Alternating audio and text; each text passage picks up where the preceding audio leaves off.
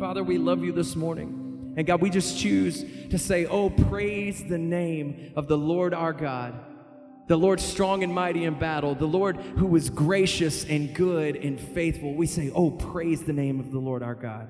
We love you. God, we thank you for this morning. We thank you for this time in worship, and we pray that as we continue on, as we hear your words spoken, God, that you would speak to our hearts. God, that you would speak through Brother Steve this morning. God, that you would just do what you need to do in us. Change us, tweak us, do whatever you need to do in us, Lord. We just give ourselves to you. We surrender to you this morning. We thank you for your goodness, Lord. We ask these things in Jesus' name. Amen. Well, good morning, church. Welcome to the first Sunday of the new year. I hope you had a good time of celebrations, and I hope you're looking forward to what the new year happens to bring. Anybody make any resolutions? You don't have to tell me what they were. You know, that's kind of one of the popular things to do is to make New Year's resolutions. Of course, we know how long those last. Not long at all. Just a few weeks, maybe even days. But it is kind of interesting. I wasted a few minutes on Google the other day to, y'all never do that, do you? Waste time on Google. Going through and just saying, you Google up, what are some of the popular resolutions? So here's some of the things I found. It's helpful to kind of lump them into categories. In the category of health, drink enough water. I thought about that. I've heard people talking about that more and more, how important it is to stay hydrated. Be consistent with meal times. I guess that's an issue a lot of folks have. This is an interesting one. It's kind of lumped into three things together. Perfect a new recipe, or cook something new each week, or eat veggies regularly. Well, I've got that one nailed. Next week, I'm going to learn how to fry up zucchini. And then the next week, I'll learn how to fry up squash. And then the next week, fry up avocados. I can take veggies in frying a long way and get me. So I have had a little problem with one of those, though. I thought about how do you fry English peas. Each one of those little guys to dip them in the batter, it's kind of a tough thing here. Floss every day. Any dentists in the room that would agree with that? Kind of dumb. This one, I debated a little bit whether or not to do this one, say this one, but hey, we're all friends. Deep clean your keyboard. Have you ever taken your keyboard and just kind of shaken it a little bit on all the garbage that falls out of it? It's crazy stuff. But then this is the really bad one. Sanitize your phone weekly. What in the world does that mean? Dr. Charles Gerba, PhD microbiologist and professor at the University of Arizona, has found that phones, in fact, let's just do a little object lesson here. Phones, everybody hold up a phone. Everybody hold it. Come on, work with me. Hold your phone up. Everybody hold it up. That phone in your hand could carry about 10 times as much bacteria as most toilet seats. Whoa. And I told you it was going to get a little rough here. British researchers have even found that 1 in 6 devices are contaminated with E. coli. And of course, they have to add the phrase, ugh. That's terrible. Well, enough of health. How about self-improvement, well-being? One of the interesting things that came up on the Google lists is to volunteer more often. That's kind of a neat thing to think about. Volunteer, it helps your well-being, it helps your self-improvement. Adopt an attitude of gratitude. Yeah, that's a nice one. How about this one? And I dare say that there's not many people in the room who have done this one, but something to think about is a resolution. Send handwritten letters. That's pretty cool. But this is 2020. There's an app out that will actually handwrite your letters for you. I don't get that one. Spend 5 minutes a day cleaning. Well, let's see. That's going to be about another 7 years if I do it a little bit a day. It's that much dirt. I'm just kidding. Hey, how about this one? Take a 24-hour break from social media every month. Think you can do that? Yeah, I think you should do that. I think so. Clean out your closet. Anybody done any closet cleaning? Anybody lately? One of the commentaries, and by the way, every one of these resolutions has, the guy who put it in there, a little comment under it, and he says, seriously, how much clothing do you have hanging up in your closet that you have never worn? That's a real good point. Do a little act of kindness weekly. Practice the do it now rule. And of course, I had to say to myself when I read that one, I'll take that one on as soon as I can get around to it. It's kind of work with me on this one. Put your phone away an hour before bed. I've heard more and more about that, how the media just infuses our brains and we can't shut our brains off. Well, that's enough of the self-improvement. One last one in the category of culture. Turn on music instead of the TV. Now, it might depend on what kind of music you listen to that might be more disruptive than TV. Go skydiving. I'm out. I'm sorry. I am not going to do that. I rank skydiving up there with scuba diving because I'm not going to do it. Learn a new language. Now, that's interesting. Stretch your brain a little bit. Learn a new language. Might be something nice. And then kind of in the general category of books, read at least one book a month. Read more books. Listen to audiobooks when you work out. Work out. Oh, goodness gracious. Work out. Well, that's enough of that foolishness. So, but seriously, when you think about resolutions, what are resolutions? I mean, in its general idea. They're plans, aren't they? You're saying, I plan to do, fill in the blank, whatever it is, through the new year. And I almost want us to understand to start with that there's nothing wrong with making plans. Plans are normal. Plans are part of what our life is. However, that is what we're talking about today, is what kind of plans do we make and how should we think about planning? Now, this is not the sermon. This is not even an introduction to the sermon, but it's a little nugget that you can take with you when you talk about planning. And that's what James had to say. You know the verse. You'll understand it and you'll remember it when I read it to you. It says, James says to the people he's writing to, now listen, you who say, well, today or tomorrow we'll go to this or that city, we'll spend a year there, we'll carry on business and we'll make money. You don't even know what's going to happen tomorrow. What is your life? You're a mist that appears for a little while and then vanishes. Instead, you ought to say, and here's your template for making plans, if it is the Lord's will, we will live and do this or do that. As it is, you boast and brag, and all such bragging and boasting is evil.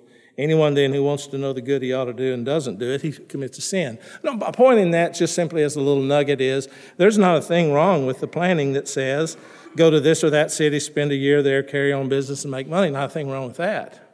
But it's the leaving the Lord out of it. That's the point that James is trying to make. So my point on this first little thing to get us started thinking about planning is the best planning is to do it God's way.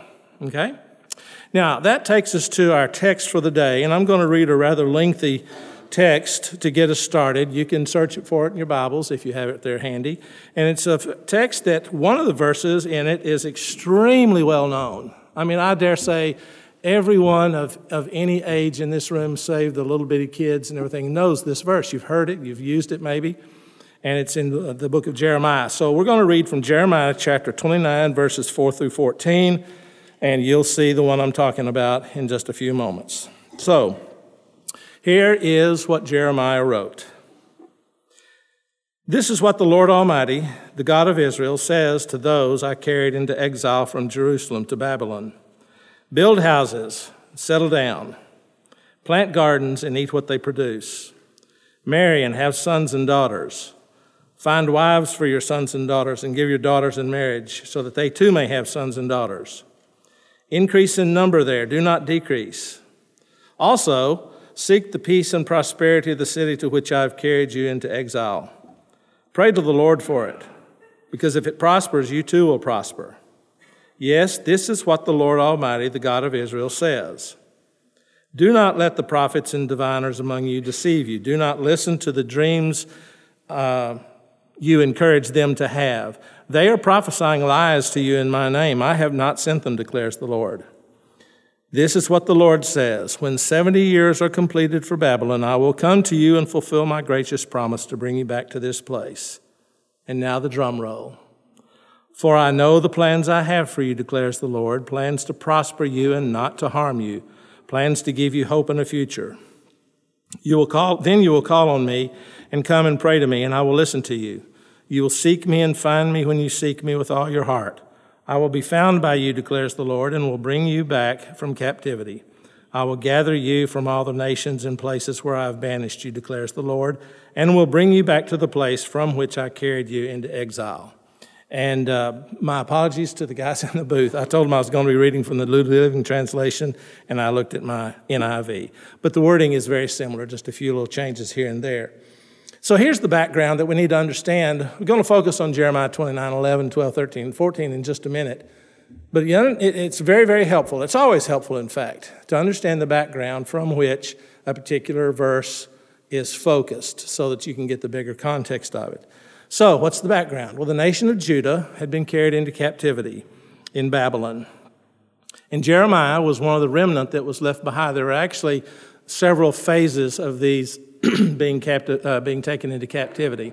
So Jeremiah was one of the ones who remained behind in Jerusalem. And the first verses, the verses that start chapter 29, tell us that he puts together a letter to send to those in exile. It says that he sent it to the surviving elders, to the priests, to the prophets, and all the other people that Nebuchadnezzar had taken into captivity. So here's this letter. Goes on to tell us who he gave the letter to. He consigned it to a couple of people to take it to Babylon from Jerusalem. Not a short distance, by the way. Quite a lengthy trek to get this letter there. And then the letter starts with where we began in verse number 4. And the interesting thing about this is, imagine that you are one of the recipients. You're in that group. Maybe some of you in this room would be considered among the elders. We have elders, they're leaders, and Bruce was standing up here just a moment ago. So imagine that Bruce and that group of elders, of which we have others, they hear that Jeremiah is sending this letter. And they're anxiously waiting for this letter to arrive. What is Jeremiah going to say to us? This is awesome. They recognized Jeremiah as the prophet, one who spoke for God. So the elders are eagerly anticipating. We don't have necessarily the priests and the prophets unless you want to consider, for instance, our staff to be in this leadership tier that are not elders. And they know that this letter is coming. Great anticipation. And, of course, you can consider yourself in this whole mix because you're all the others that have been carried into captivity. So you get word that this letter is coming. And Jeremiah has spoken for God. He has spoken from God. He has given these messages. Now, where are you, by the way? You're in captivity. You're weeks away, a journey of weeks away from Jerusalem. You've seen people killed during this siege of Jerusalem, and you've been forcibly carried away, and now you're getting a word from God. Eager anticipation. So what's he going to say? Well, he says, first of all, build you a house. Build you a house. Why would he say that? How many of you have ever lived out of a suitcase? Not much fun, is it? And why are you living out of a suitcase? You may be on a business trip. You may be on a vacation. I'll admit, when I used to travel for business, I rarely took my clothes out of the suitcase and put them in the chest of drawers. I would hang up the shirts and things. But no, I was just there temporarily. I'm leaving. I'm going to leave in a few days. I'm not unpacking that suitcase. There's a sense of, this is temporary. This is not going to last very long. But the first thing Jeremiah says is, you need to build you a house. And you need to settle down. Settle down? Build a house? But I thought this wasn't going to last very long. Well, let me hear what else Jeremiah has to say. And he says, plant a garden and eat the produce. I've never been a garden planter. My parents were, just like many of that generation were, little gardens out in your backyard and everything. How long does it take a garden to go from planting to eating? How much time passes? A couple of days? No, a couple of weeks? No, if you're here in Texas, a long time, it's months, isn't it? And so we're going from unpack your suitcases, build you a house, settle down, oh, and by the way, plant you a garden. And now I get the sense that they're beginning to think, this is not going to be quite so temporary as we thought. Well, it goes on some more, doesn't it? Marry and have sons and daughters. Oh boy, marry, have sons and daughters. I think I have heard it said, maybe I'm making this up. That's how you know an expert, by the way. They say, I have heard it said, somebody that hears a truism. Generally speaking, in the Jewish world of that day, a betrothal was about a year. So let's just assume that that's the case. Jeremiah is saying, marry and have sons and daughters. So we're talking a minimum of a year for the betrothal and then the wedding ceremony. And then if conception happens on that first night, you're looking at 9 months more. So we're talking a minimum of 21 months, almost 2 years. So we've gone from very simply unpack your bags and settle down to planting gardens, which takes several months, to now we're taking to the year spectrum, and then it gets worse, in quotes, because he goes on to say, find wives for your sons and daughters in marriage. Oh my goodness, we've gone from 21 months, 22 months, 24 months, to now what? What age would those young men and women get married generally? 15, 16, 17, 18 years of age? So we've gone from 2 years to 18 years. But then so that they too can have sons and daughters. In other words, we're to the grandchildren stage. Talking to those people, talking to you and me that were sitting there listening to this letter, you're all of a sudden understanding Jeremiah saying you're going to be here and see your grandchildren. 36 years, 40 years, 50 years. Now, we fast forwarded. We know how the story ends because God told him Jeremiah told him through God's word that it was going to be 70 years.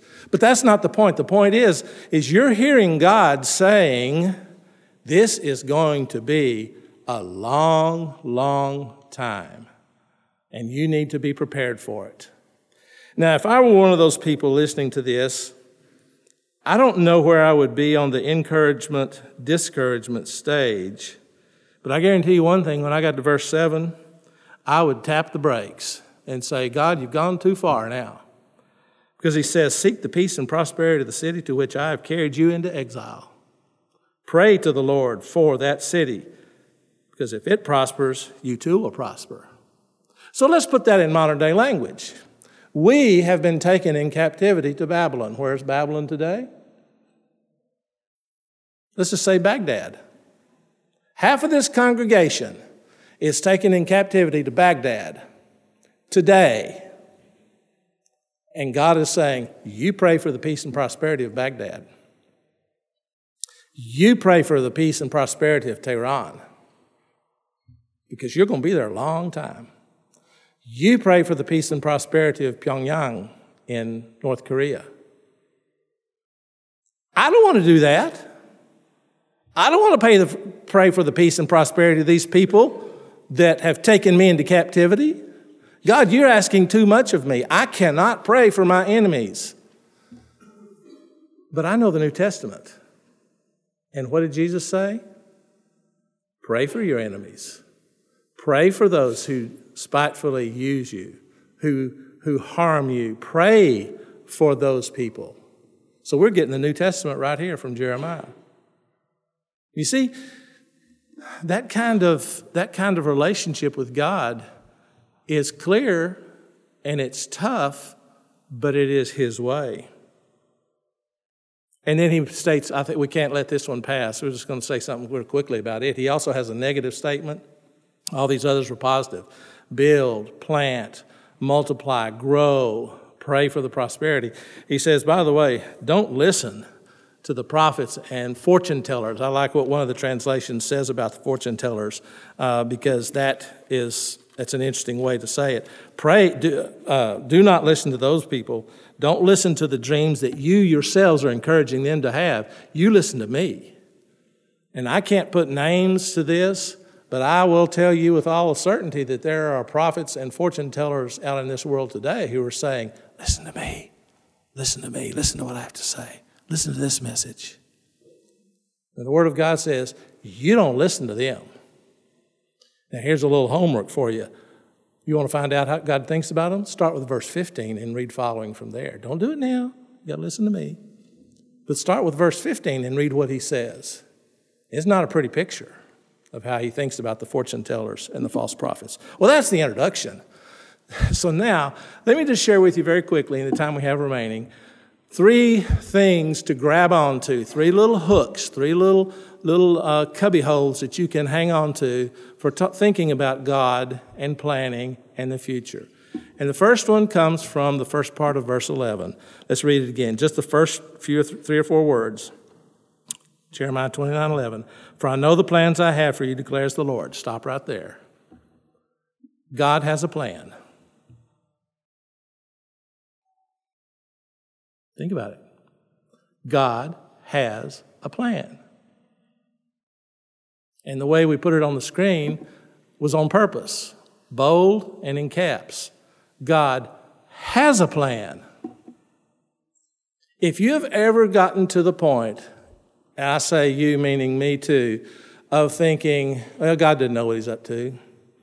God, he said, oops on this one. He said, I didn't see that happening. I didn't see that coming. I've totally missed an understanding of what God is all about. God is not ever taken by surprise by anything. God doesn't make up a plan on the fly, as we say. He's not just kind of winging it. God has a plan. Now, I think that's important for us to say and to reemphasize and to get it out into the open, is that a lot of people don't believe this, either by their cognitive abilities or their actual life actions. We may believe it cognitively, but the way we act doesn't really show that we actually believe that God has a plan. There are some people who believe in an absentee God, and that is a sense that God came, God set up the world, God set it in motion, kind of like winding up a clock or something, and then he went away, and he's gone, and he just left us here to kind of work things out the best way that we could. That is how some people understand God and how they think about him. There are those who think that, yeah, God is present, but he really doesn't care about my life. He really doesn't love me, or he wouldn't have let this happen. I dare say that those folks over at the West Freeway Church of Christ had a few thoughts at that point where if God had loved me, he would have stopped that guy before he came in, that door. That's not true. God does love. God does care. We always have to remember that God does have a plan. There's a little commentary that I referred to when I was looking through some of my notes, trying to get some points, and I like the way this particular gentleman said it. He said, judgment never was and never is God's last word. God's ultimate plans were, and then verse 11, for good, not for disaster, for good. We must hang on to that idea that God does have a plan. He is in control. And then we move on to that, which takes me to my second very short point, and that is that God's plan is good. And again, the text on the screen emphasizes and bolds the word good. God's plan is good. Now, as he says it in the latter part of verse 11, these plans are to prosper you and not to harm you, plans to give you hope in a future. Let's stop there for just a second. Let's do a little mental exercise. A lot of the verbiage and a lot of the talking heads during this New Year's celebration post and during and then afterwards had to do with us rolling over into a new decade, 2020. I actually like saying that better than I did 2019. It just rolls off the tongue easier. But let's think back to the past decade, 2010 to 2019, okay? Just kind of let your mind run in reverse. What has happened to you in your life in the last 10 years? 2010, 2019. Just think about it. Just kind of put yourself in reverse. Where were you, by the way? Where were you living in 2010? What was your job like? What was your family like? What was going on?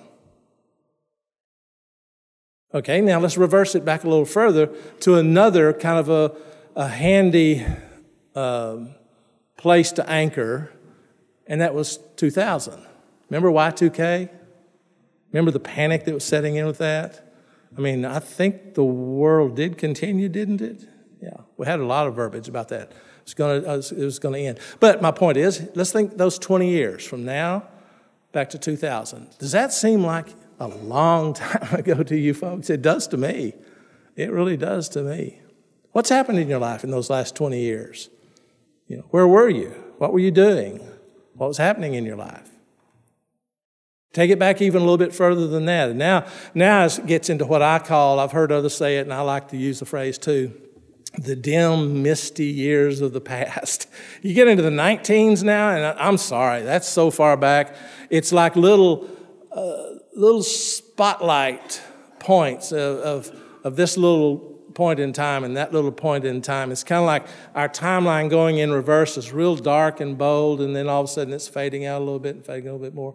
And then it gets into the 1990s, 1980s, 1970s, further and further and further. But it's a good exercise to think about. So here's my point on all this. You pick any one of those slots of time.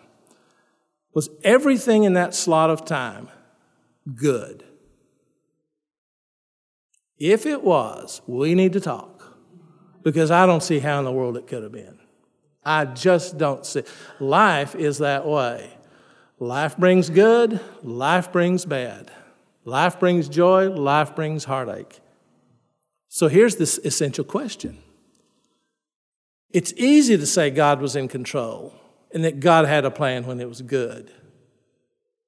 But was God still in control, and did God still have a plan when it was bad?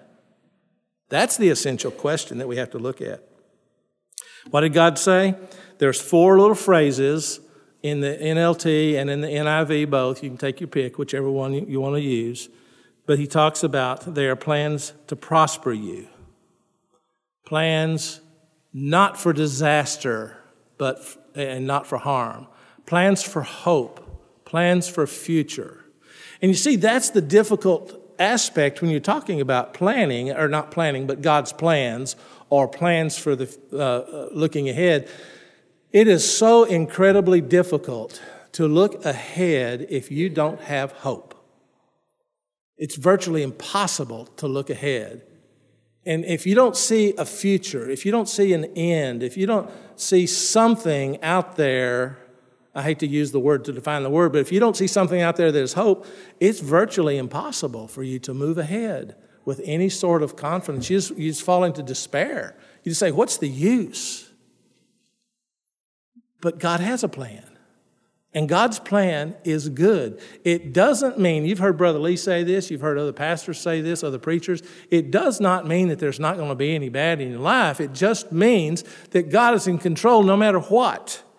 And in the midst of these trials, in the midst of any kind of sadness, we just need to focus on the fact that, the truth rather, that God has not abandoned me. He's still in control. He still has a plan for me. Let me go back to that little commentary that I referred to. Let me read another one of his phrases that I'm going to hang on to and just keep in my library of things to remember. The author says, in the midst of crises, the fundamental issue is God's dependability. Will he fulfill his promises? And can we trust him? That's what it boils down to. Now, if you're like me and you read the Bible frequently, you're hearing what I'm saying right now, and your mind is flashing forward to the New Testament, to a verse that is so incredibly dear and so incredibly well known to each one of us, it almost doesn't bear repeating, but I need to repeat it. In the New Living Translation, Paul says it like this, and we know that God causes everything to work together for the good of those who love God and are called according to his purpose for them. And I'll look at the Message because I like to have that spin on it, knowing that the Message is what it is. It's not a word-for-word translation. But this one, listen how the writer of the Message says it. We can be so sure that every detail in our lives of love for God is worked into something good. And that is awesome. Every detail. I've already made the step of saying, I love you, God. I made that years ago, decades ago. And so what the message writer is saying is, Steve, you can be sure that in your love of God, your life of love of God, every detail is worked into something good. So when that next bad comes, I can fall back on this and say, God, you've said this before. I believed it then. I believe it now. Everything, every detail can be worked into something good. That is so important. So God has a plan. God's plan is good.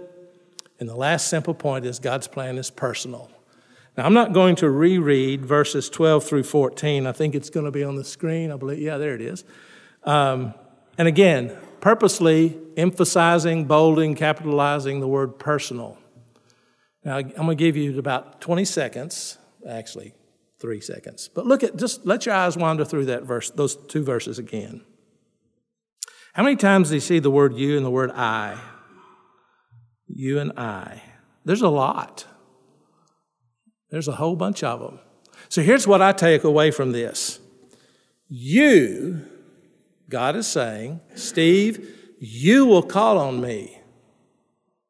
Steve, I will listen to you. Steve, you'll seek me. Steve, you'll find me. Steve, you'll pray to me.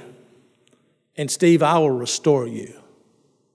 You, I, you, I. Folks, that's a personal God.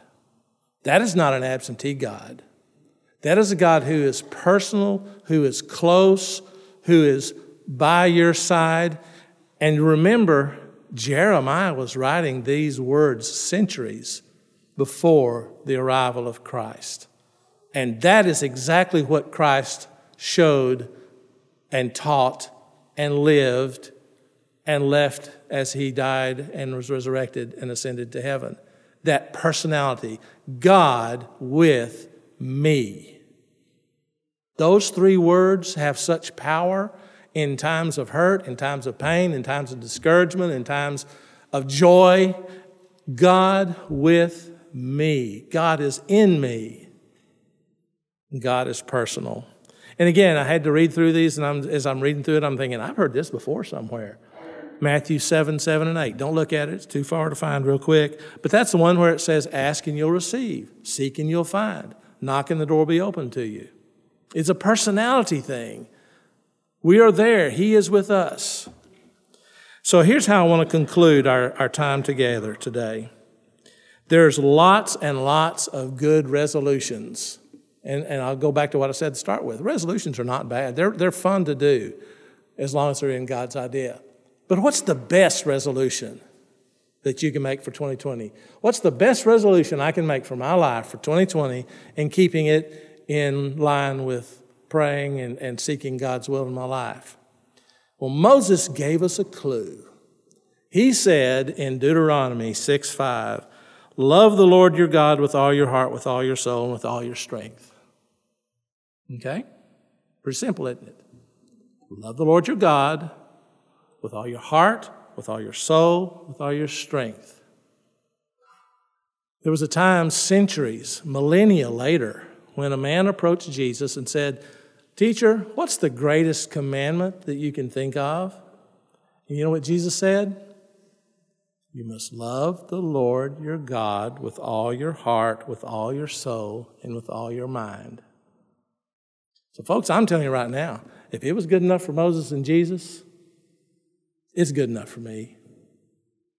So I want to tell you right now, I hereby resolve on this day in this church before each of you that my resolution for 2020 is that I, Steve Seabury, will love the Lord my God with all my heart, with all my soul, with all my strength, and with all my mind.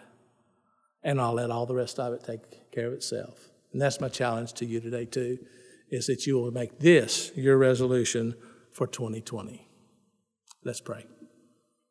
Father God, thank you that we can stand before you and be in complete honesty, to be in complete openness, to say to you at times, I don't understand why this is happening. I don't understand what is going on in my life. I want to plan and look ahead to the future. And I just need to always be reminded, and I thank you for this reminder today, that you are totally in charge and in complete control of everything that comes our way, and that you can make every detail of our lives into something good, and that you are a personal, loving God who is with me at all times. And so, thank you that we can make plans for the future in keeping with your will. And I pray that each one of us will turn this year into a year of focusing on loving you with all of our heart, all of our soul, all of our strength, and all of our mind. And we pray this in Jesus' name. Amen. Ushers, if you'll come forward.